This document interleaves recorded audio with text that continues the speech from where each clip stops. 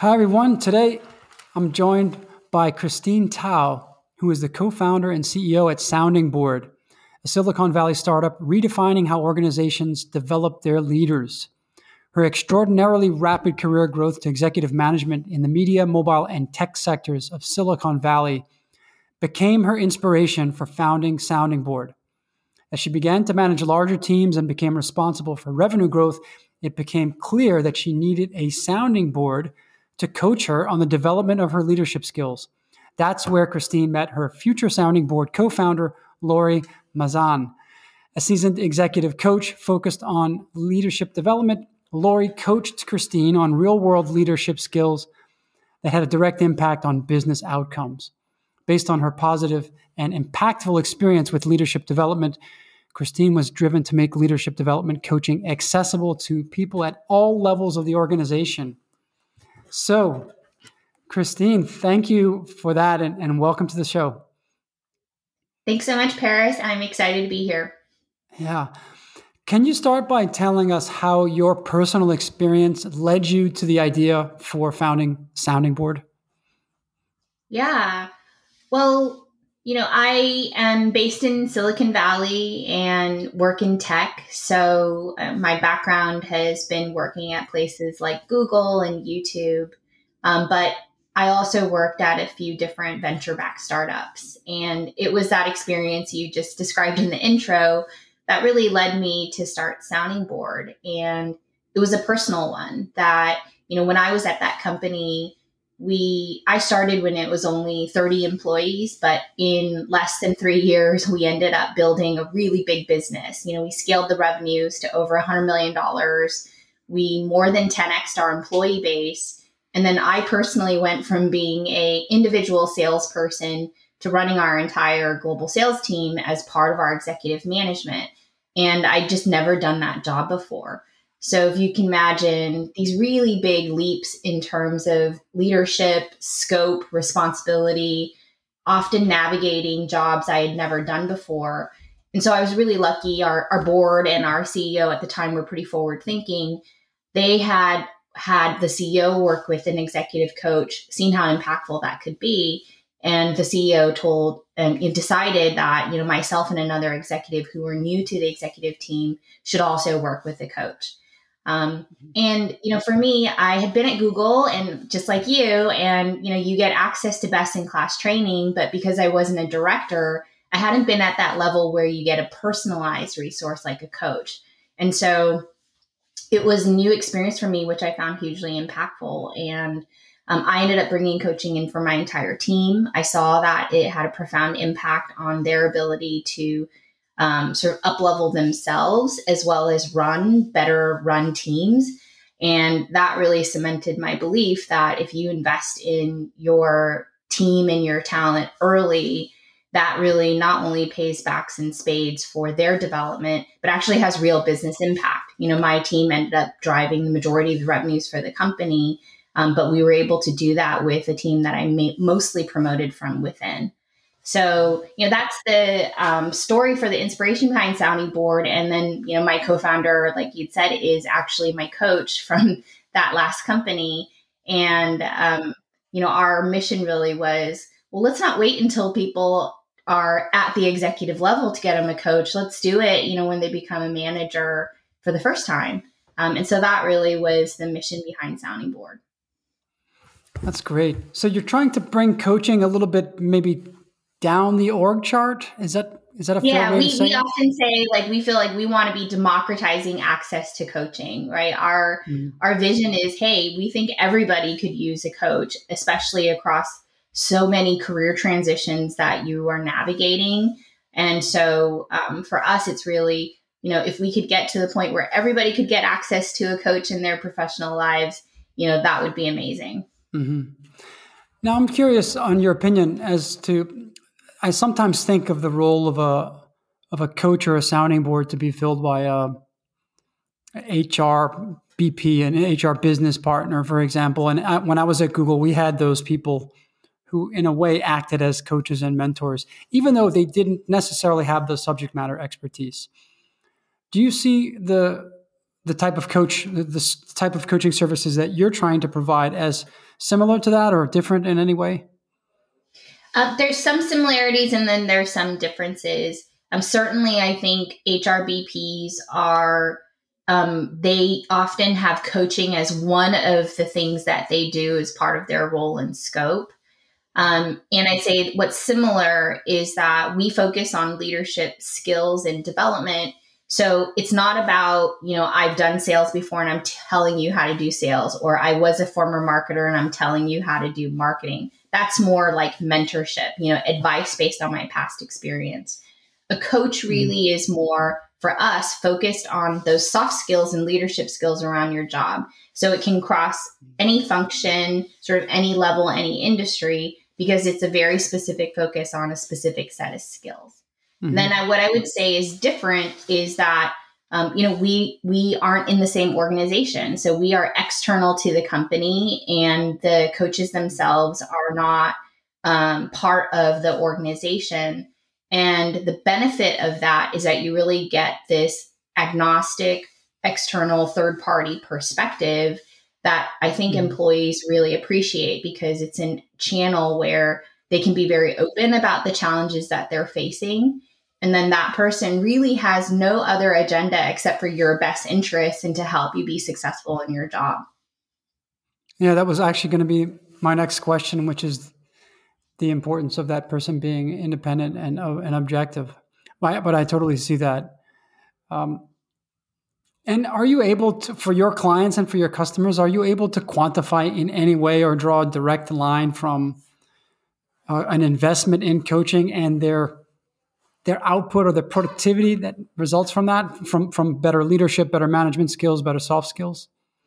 Yeah, and we do that in a couple of ways. So one, we have a capabilities framework that underpins the platform. So, a set of skills that the coach is working with that coachee to develop. It might be communication, strategic thinking, time management, delegation, what you would consider broadly, I'd say, leadership and management skills.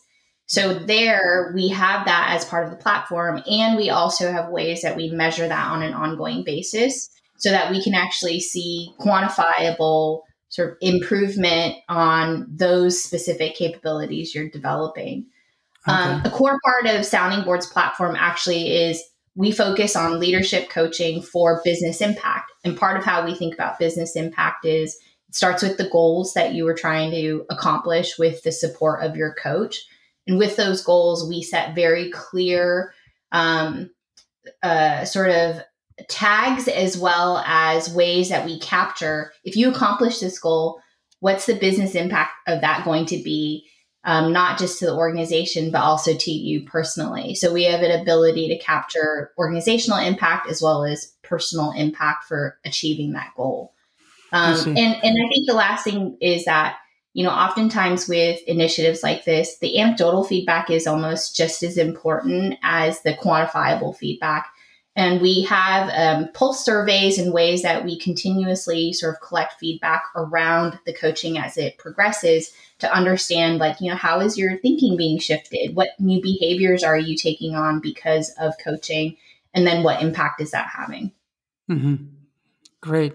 So, for example, could a business impact be, hey, once I improve my management skills and my leadership abilities, I actually built capacity to manage a larger team, and that actually helped the company grow faster.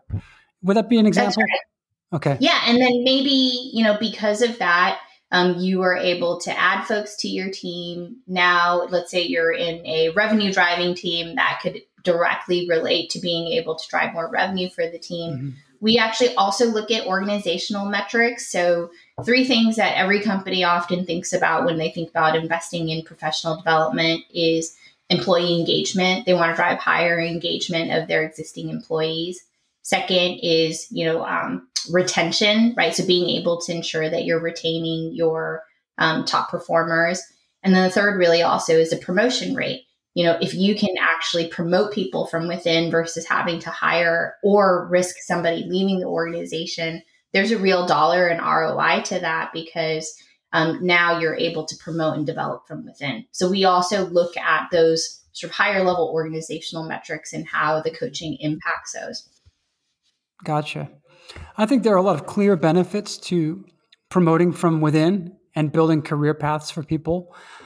I'm sure you've dealt with this and discussed this a whole lot. One thing that I face, and probably a lot of other leaders face, is that oftentimes people are hired into companies, especially at more junior levels or entry levels, based on a harder set of skills. They're really good at doing something. They're not natural leaders yet.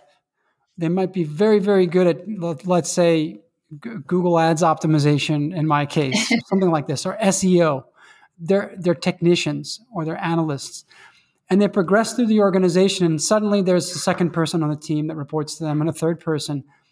And before you know it, there's an inflection point where you think, well, this is the natural manager, but they're not yet comfortable managing people. They still want to be a subject matter expert. At what point in that person's career path do you either say, we're not going to force you into a managerial role, but we'll give you the choice? How do you determine if somebody actually has that potential, if they've started as a subject matter expert?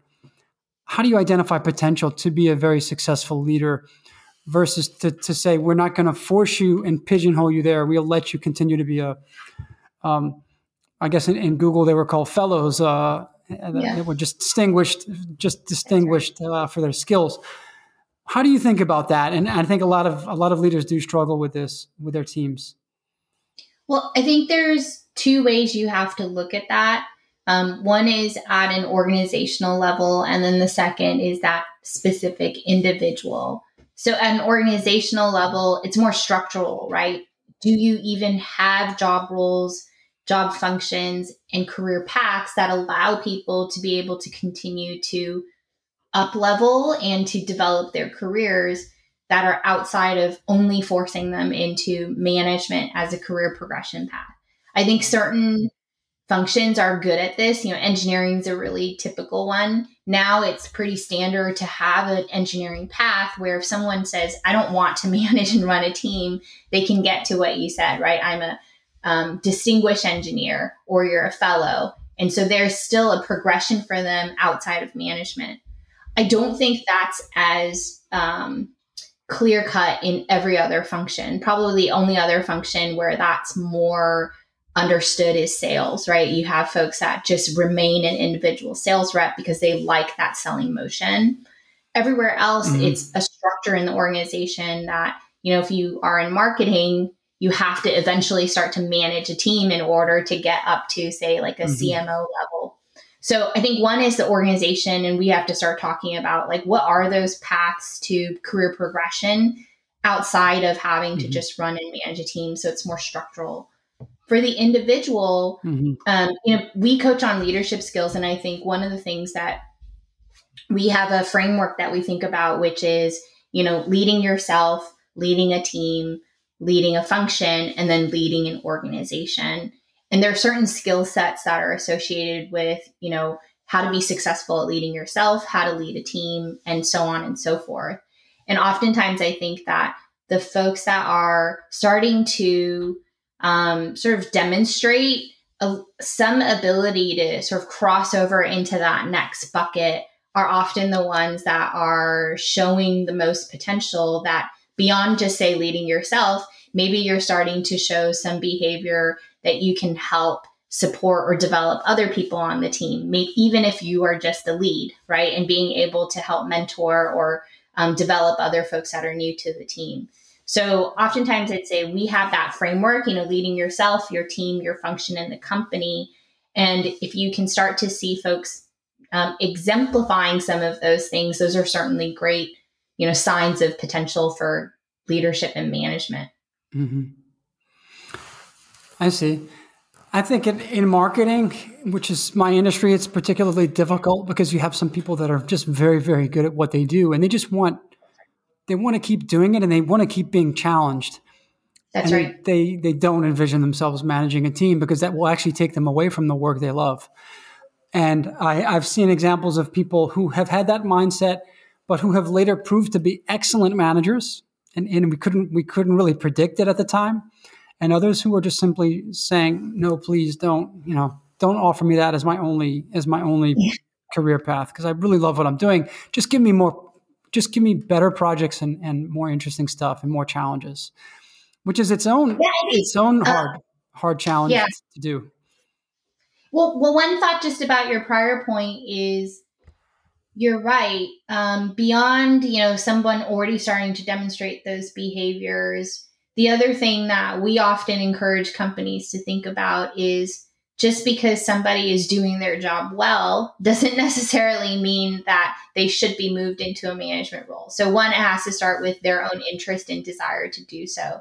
But then second is really that the company and the organization has to understand that it's a different set of skills. If I'm a creative director and I'm amazing at designing, producing content, that's a very different skill set than managing an entire team to do that at scale, right? And so what we are really trying to do is help companies understand it's a different skill set, but it can be learned. And it's important that the company and organization invest in helping those employees develop those skill sets if they want them to be successful in those roles. That's a very key point, Christine, is that it can be learned. And a lot of leaders of companies don't often believe that it can be learned and coached and trained, but rather they just look for that innate natural ability. And if it's not there, they just think, well, this person doesn't naturally have it. I'm going to look for someone else. But just like, I guess, with sports and athletics, there are some people who are naturally gifted athletically. That's right.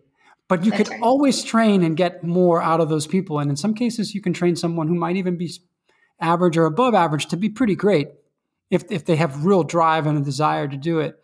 And I think the same is true with leadership. I think there's another dimension to this that I've noticed here, which is that certain people have a mindset of, let's say you have a very skilled person. Some people think I'm an asset to this organization because my skill set is irreplaceable. If they lose me, they're in trouble. I can do something that no one else can do, and in a way they hoard that knowledge. That's typically not a good thing for us. The other side is they have those skills and they have the awareness of their skills, and they actually enjoy transferring those skills to others. It's not necessarily just pure leadership, but it makes the company more scalable because it makes the transferability of skills. It builds a culture of transferring skills to others and helping lift other people up. And I've had both. I've had extremely talented people that just would refuse to train or coach or work with others because they really were quite insecure, I guess, that if I really transfer my skills, then maybe I'm not as valuable. I'm not as indispensable as I am today. But in fact, the opposite is true. And that's what I came to learn, is that people who are more willing to transfer their expertise and their skills are way more valuable to the organization because they empower that organization to scale. How do you think about that? I'm just curious. I mean, I think one, it's a great point. And I think one of the things that, folks that are leading teams successfully understand is that you can actually accomplish more. You can go farther, you can go faster if you have a team around you that's empowered and enabled to be able to do that.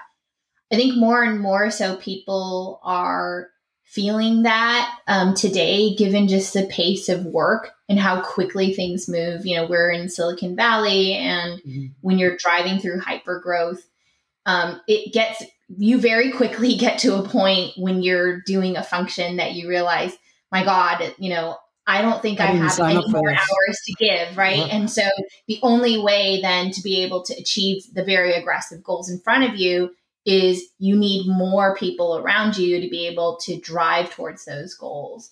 But I think the point is really important, which is one of the things we talk a lot about, not only with the coaches that we coach, but even just internally at Sounding Board, is the importance of scale, and that we as an organization value that, value folks that can help us scale and to do it in ways that are scalable, not just putting more hours in the day or doing the work yourself.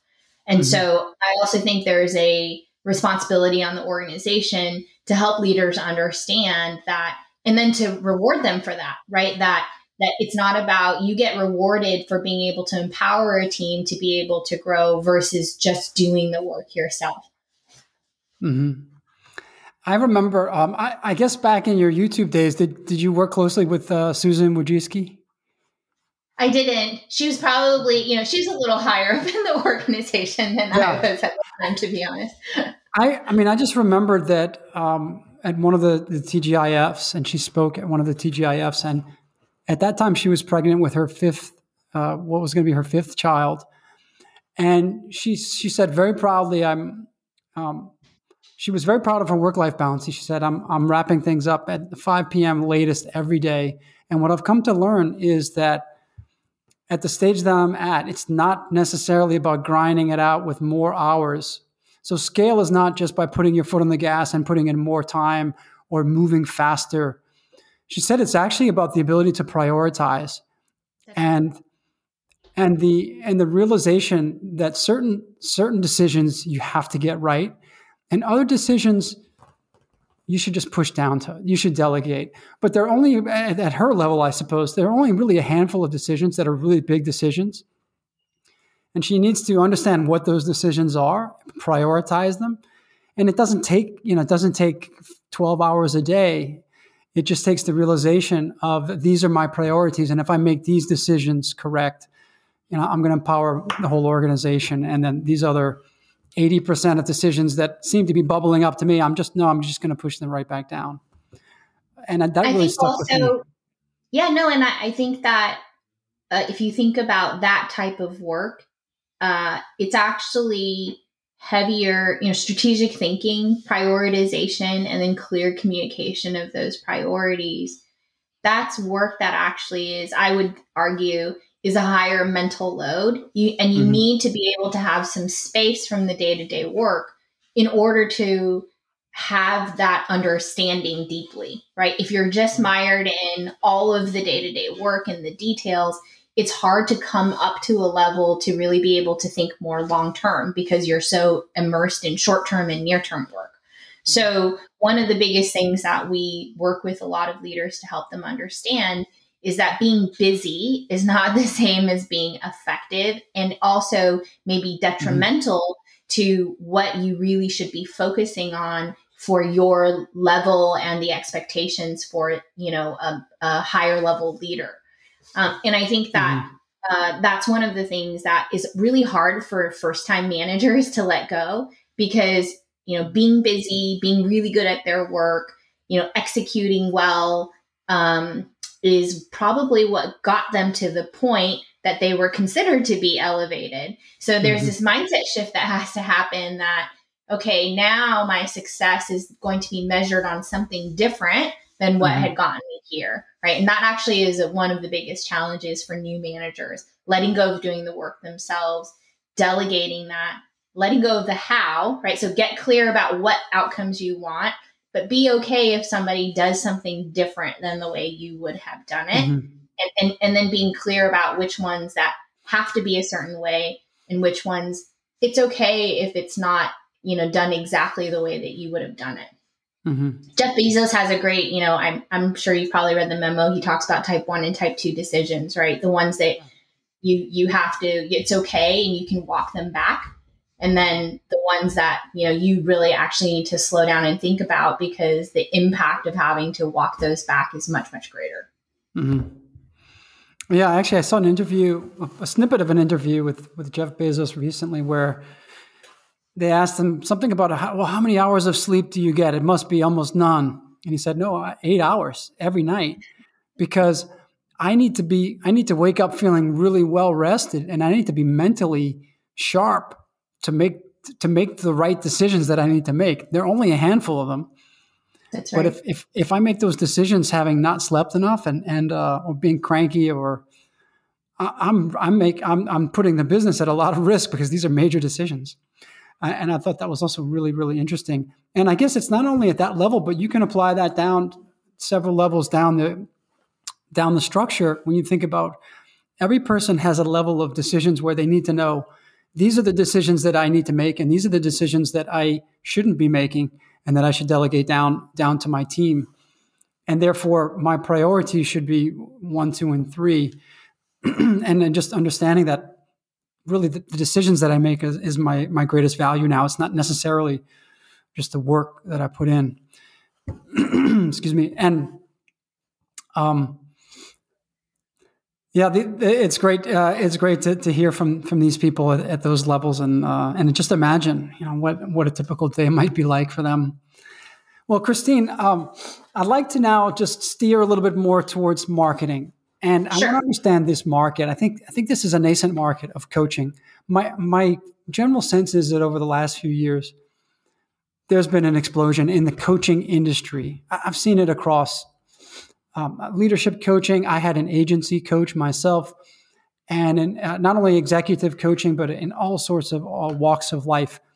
Is that true? Is that happening? Do you have any statistics about the size and growth of the industry?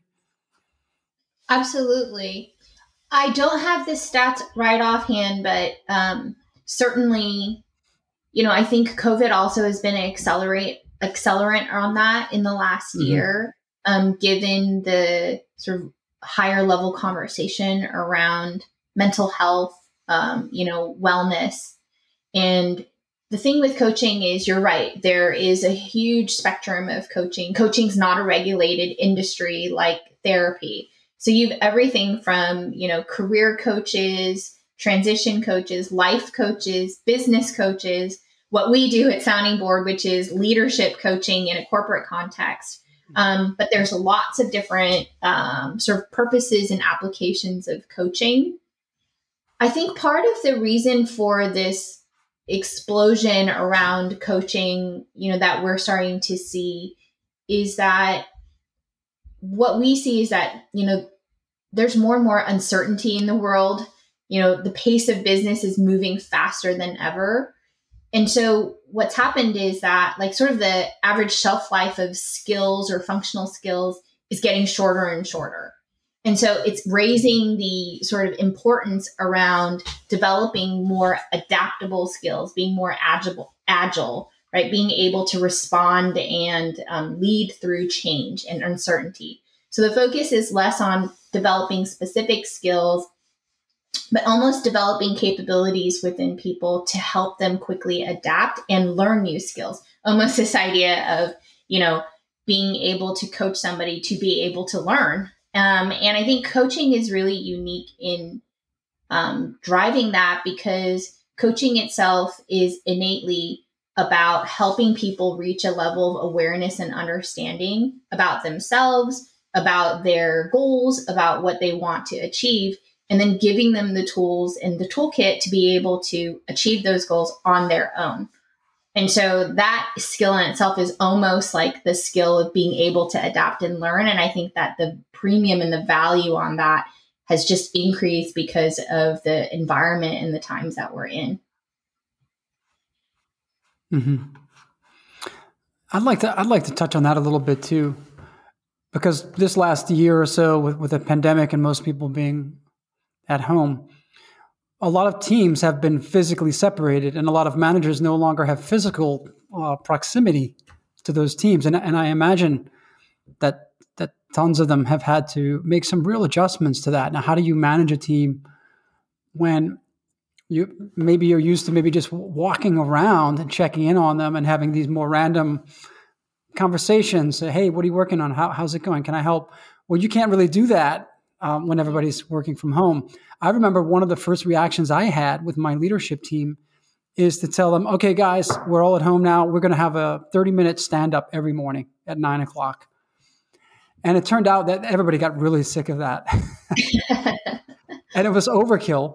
But I just thought, oh, shit, now I'm not going to see them as much anymore. So I need to really overcompensate. But we're going to have a stand-up every morning now with them. And we're going to talk about, what are you doing today? What's on your calendar?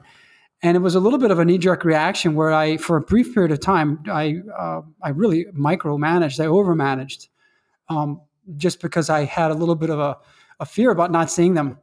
how are some of the managers that you're working with and Sounding Board, how are they dealing with managers adapting to the new realities of remote work? Well, one of the things I think that is really critical, and we've seen a lot of companies also start to highlight as important, is actually just the importance of connection. Because, like you said, you no longer have those water cooler moments or just physical proximity as a proxy, I guess, for Mm-hmm. connection, right? Oftentimes, maybe you didn't talk to your team, but you were all sitting in one room, and so it felt like you sort of understood what was happening just by being physically near them, right? Mm-hmm. And I think that what we're seeing, especially now, remote work, also record levels of burnout and stress, increased, demands in terms of childcare for working parents. There are so many things going on that more is not necessarily more. So, Mm-hmm. one of the things that we've seen a lot of companies focus on, ourselves included, is actually just creating intentional moments for connection where it's actually less about, what are you working on? What are your to-dos? But really, let's be intentional about just finding time to connect as people and connect as humans. And then from there, Mm-hmm. that allows you to continue to develop that relationship and communication that allows you to then be able to lead successfully when you are talking about the business and the work. So I think that's one. The second is kind of back to what we talked about before, which is people have less time, they're more stressed. And so being clear about priorities and prioritization, clear communication is even more important than ever before. So, and you have to be very intentional about that. So, a lot of the skills that we're working on with leaders is, how do you prioritize? How do you delegate? How do you be clear about what are the important outcomes that you need to drive towards? And then a effort to try and shed, unnecessary or tasks that are not necessarily the highest value add. It still actually comes back to the same set of leadership and management skills I think that you always needed. It's just with the lens of how do you then sort of deliver against that in a remote or virtual environment. Mm-hmm. Yeah, I think a lot of us are still struggling to adapt and find the right solution for that. But I did like your point about being a little bit more intentional and sometimes more direct about what you expect. This is our goal. This is my intended outcome, because maybe if I'm not just sitting across the table from someone and then they can read my facial expressions in more detail, they can see my body language a little bit better. I might pound my fist on the table to make a point, but I'm just kidding. Whereas it doesn't come across the same way, maybe with just looking into a screen. Um, but yeah, these are very, very interesting points.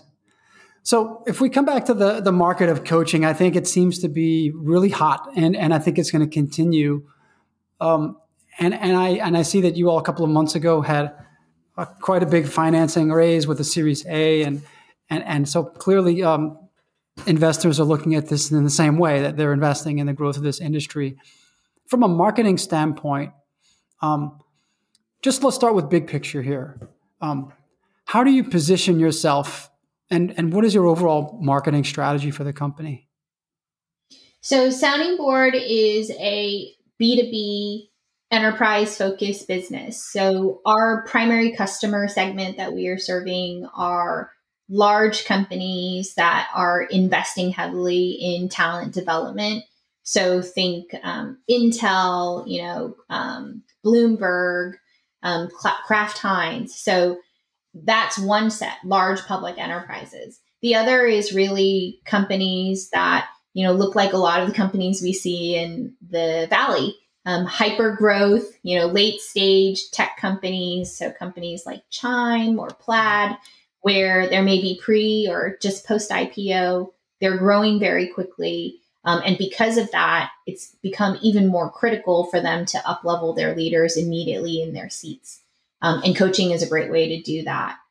But I think in terms of sort of the market and the market opportunity, if you were talking about that, like this is really a market that is industry agnostic. It's something where every company is now thinking about talent development and leadership development at scale. So we really focus on corporate leadership development at scale. So it's a B2B model, and it's with the specific application of helping companies develop their talent and to develop their bench of leaders at every level in the organization. Gotcha. And I'm curious to know here, I'm on your website right now, and I see that there's the primary call to action is to request a demo.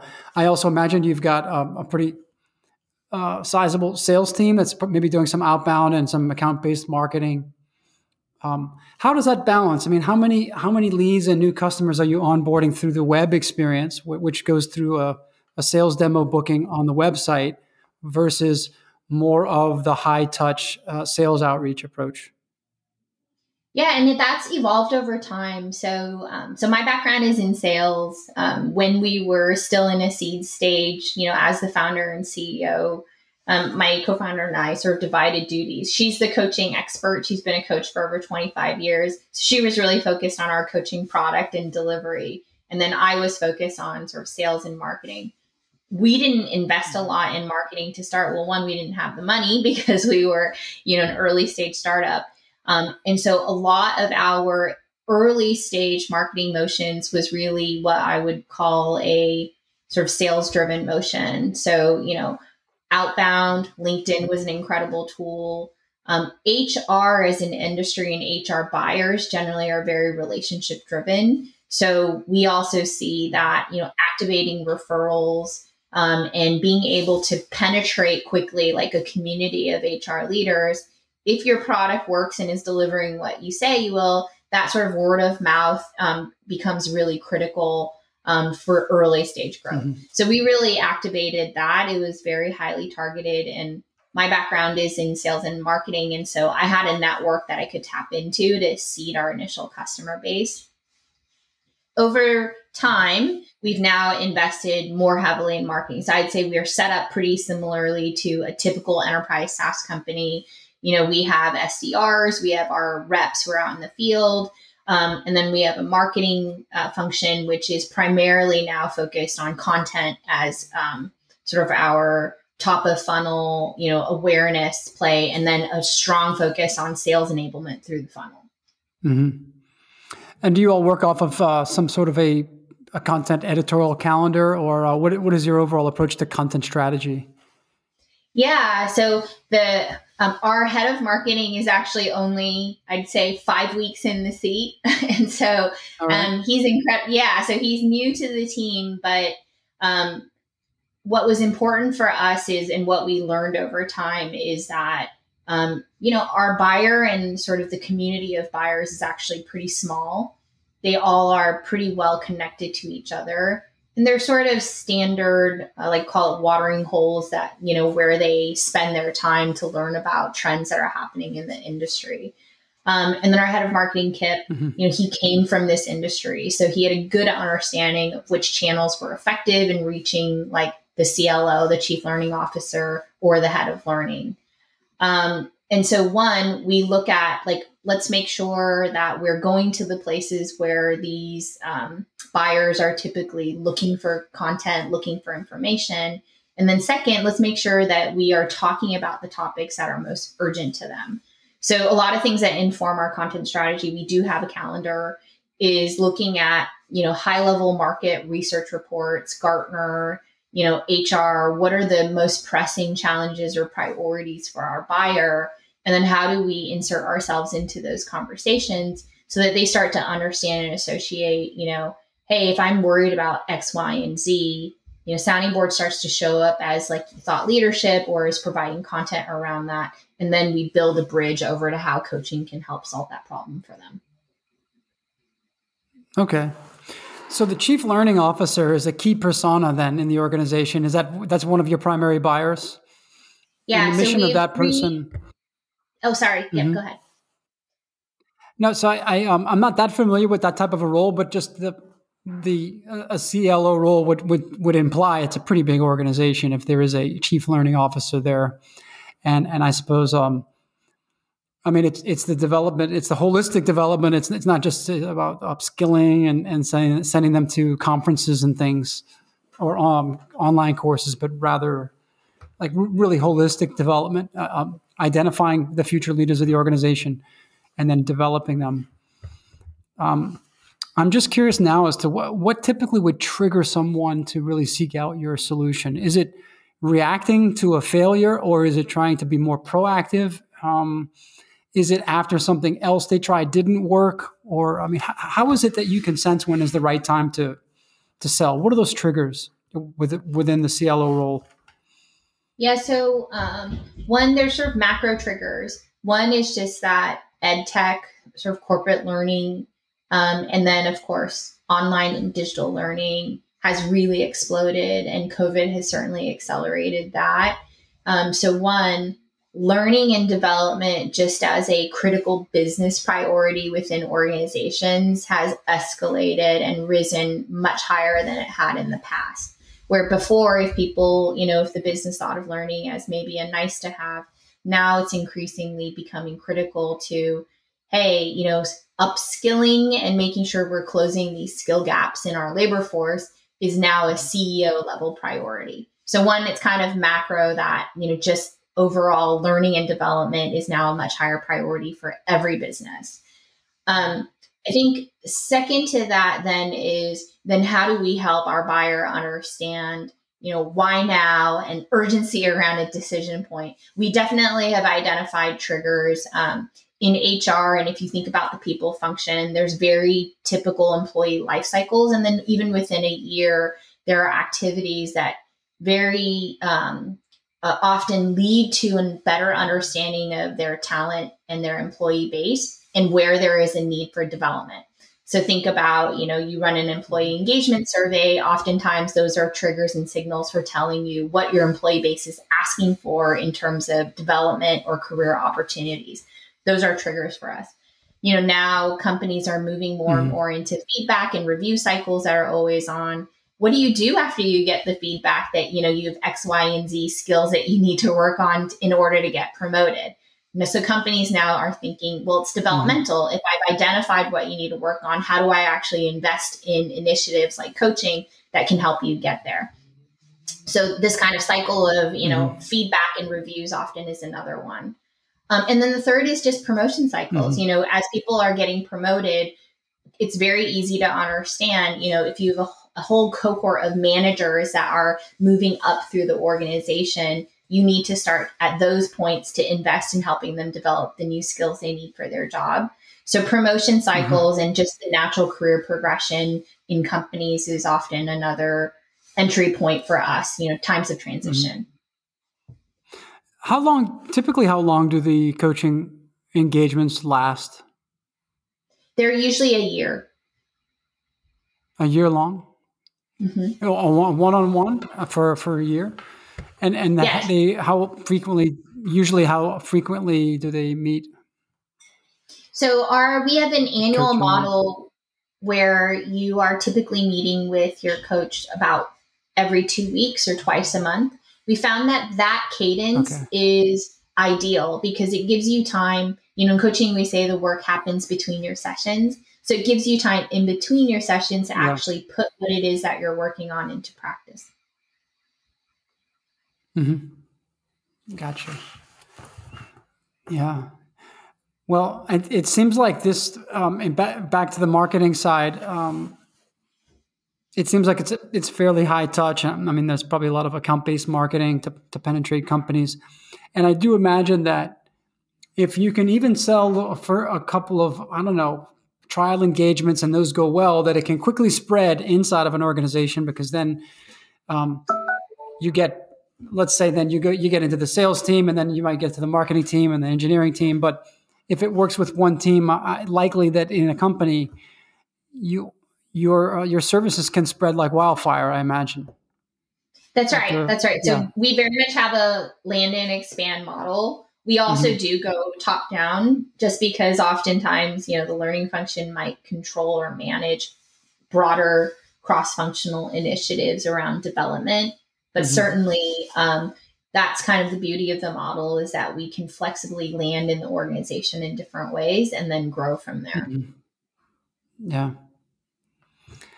This is great. Well, Christine, I don't think it's that fruitful to try to dive deeper into the marketing weeds here with you, but I'm fascinated by what you've done so far, and I imagine a really bright future ahead. I think I've had a great personal experience with coaching, and I believe that even my own leadership team here really deserves that. So, what so far have I?